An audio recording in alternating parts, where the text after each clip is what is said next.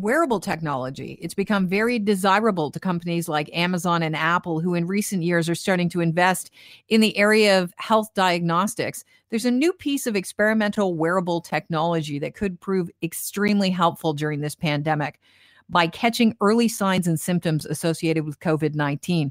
John Rogers joins us now. He's professor of biomedical engineering at Northwestern University. Welcome to the show, Professor Rogers. Good to have you on.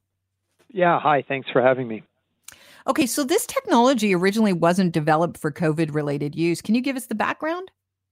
Yeah, it really grew out of some efforts that we've had with rehabilitation specialists at a large clinic that we have here in downtown Chicago called the Shirley Ryan Ability Lab.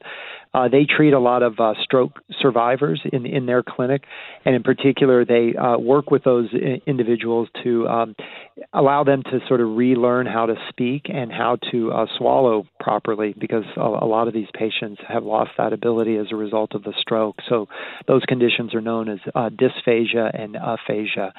And so although, the rehabilitation process can be quite effective while the patients are in the clinic, when they go home, a lot of those gains tend to dissipate. And they approached us with a request for a skin interfaced wearable device that would allow them to remotely monitor speech, patterns of speech, cadence of speech, total talk time, as well as swallowing events, particular how frequently they're swallowing and when they're swallowing relative to the respiratory cycle, so that they can use that data to kind of personalize a rehabilitation protocol to an individual and their response to that rehabilitation process. So that's kind of where it started.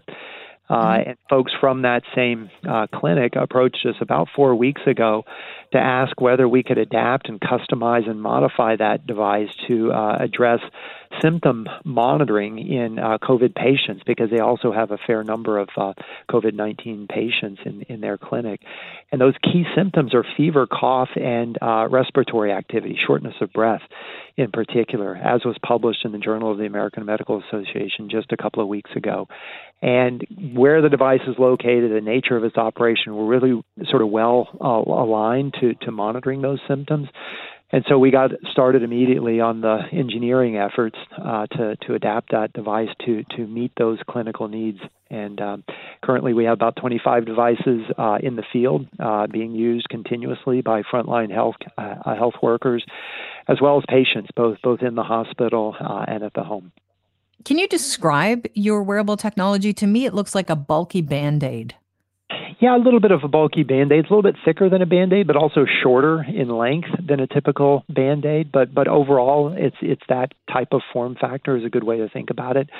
It's like a sticker. I mean, it's a soft, kind of compliant, skin-compatible device in that sense, very much different than the kind of hardware you think about when you think about a traditional wearable, which is kind of confined to mounting on the wrist, like a watch. These are soft and flexible, and they just adhere directly to the skin. And this particular device is designed to mount on a particular part of the anatomy, a special part of the anatomy, and in the context of monitoring of respiratory activity and cough. It's known as the suprasternal notch. It's a soft tissue location at the base of the neck, just above the point where the collarbones meet at the center of the chest line. And the device measures basically motion, subtle vibratory signatures of underlying processes, body processes that appear at the surface of the skin. You could almost think of it as a stethoscope in a sense. It's capturing that type of information, which allows us to characterize cough. It allows us to measure respiratory sounds, respiratory rate, and we've also embedded a clinical grade temperature sensor as well, so we can measure body temperature at that location, thereby really hitting these three key symptoms of COVID-19, fever, cough, and shortness of breath. Is the information then fed to an app that you can monitor? How does it work? Well, interesting question. So the first embodiment that we brought our clinical collaborators operated in a continuous wireless streaming mode. So it's continuously transmitting data that it's recording from the surface of the skin to a smartphone, so that you can sort of track a patient on a second by second or minute by minute basis. We quickly found, however, that they didn't really want data in real time. It's just kind of overwhelming to try to figure out what's going on that those type of timescales. Instead, they were more interested in having the device store the data into a memory module integrated into the platform and record data over the period of, say, 12 hours during kind of a work shift or through the night. And then dump the data wirelessly in a single shot so that they can see trends on that kind of 12-hour cycle and then look at day-to-day variations. And so we were responsive to that and re-engineered the device to operate in that way. So it sits on the body at that suprasternal notch location.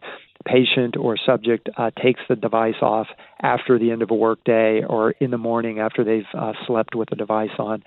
It's placed on a wireless charging pad, and the device recognizes the pad, that it's on the pad, and immediately then initiates automatically a wireless data transfer process that moves data from the memory module to an iPad that's running software, custom software, and then as soon as the data arrives at the iPad, it's sent to the cloud where we apply algorithms to the raw data to extract these key metrics: cough, respiratory activity, heart rate, and temperature. So this device that's constantly looking to see if you have COVID-like symptoms, it's really useful, especially in the States where tests are in very short supply. Can you speak to that? Yes. So I think the greatest utility for this device is in kind of three contexts, maybe four if you think about it. One is in monitoring for early development of symptoms in patients or subjects, I guess, who are at risk. So that would be frontline health care workers, for example.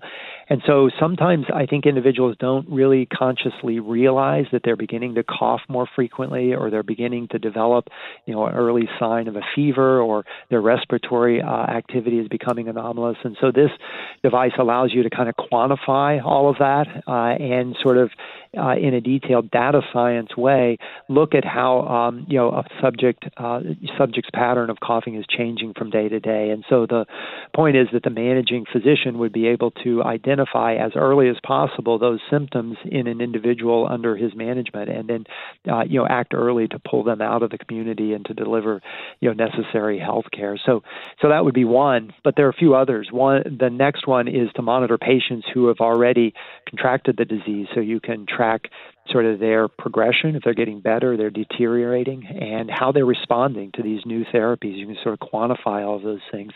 And it's kind of interesting because cough is well known by physicians and nurses to be a great indicator of disease. But if you take a look at what's done, even in very high-end hospitals, there's no quantitative measurements in tracking of coughing. You measure heart rate, you measure blood pressure, you measure blood oxygenation. But when it comes to coughing, you're just talking to the patient. Are you coughing more now than you were yesterday? Do you have a dry cough or a wet cough? Or the nurses are trying to pick up on that. And so I think this device opens up and unlocks a set of new data streams that aren't currently being recorded that can be added to the mix to make the most intelligent sort of decisions around how to care for patients, not only in the hospital but in the home too.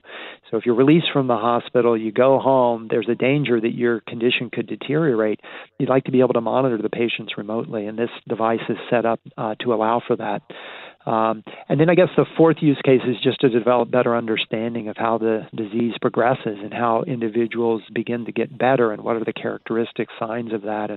And that's more kind of at the research level, but I think improved understanding of the disease will help us to grapple with this pandemic more effectively.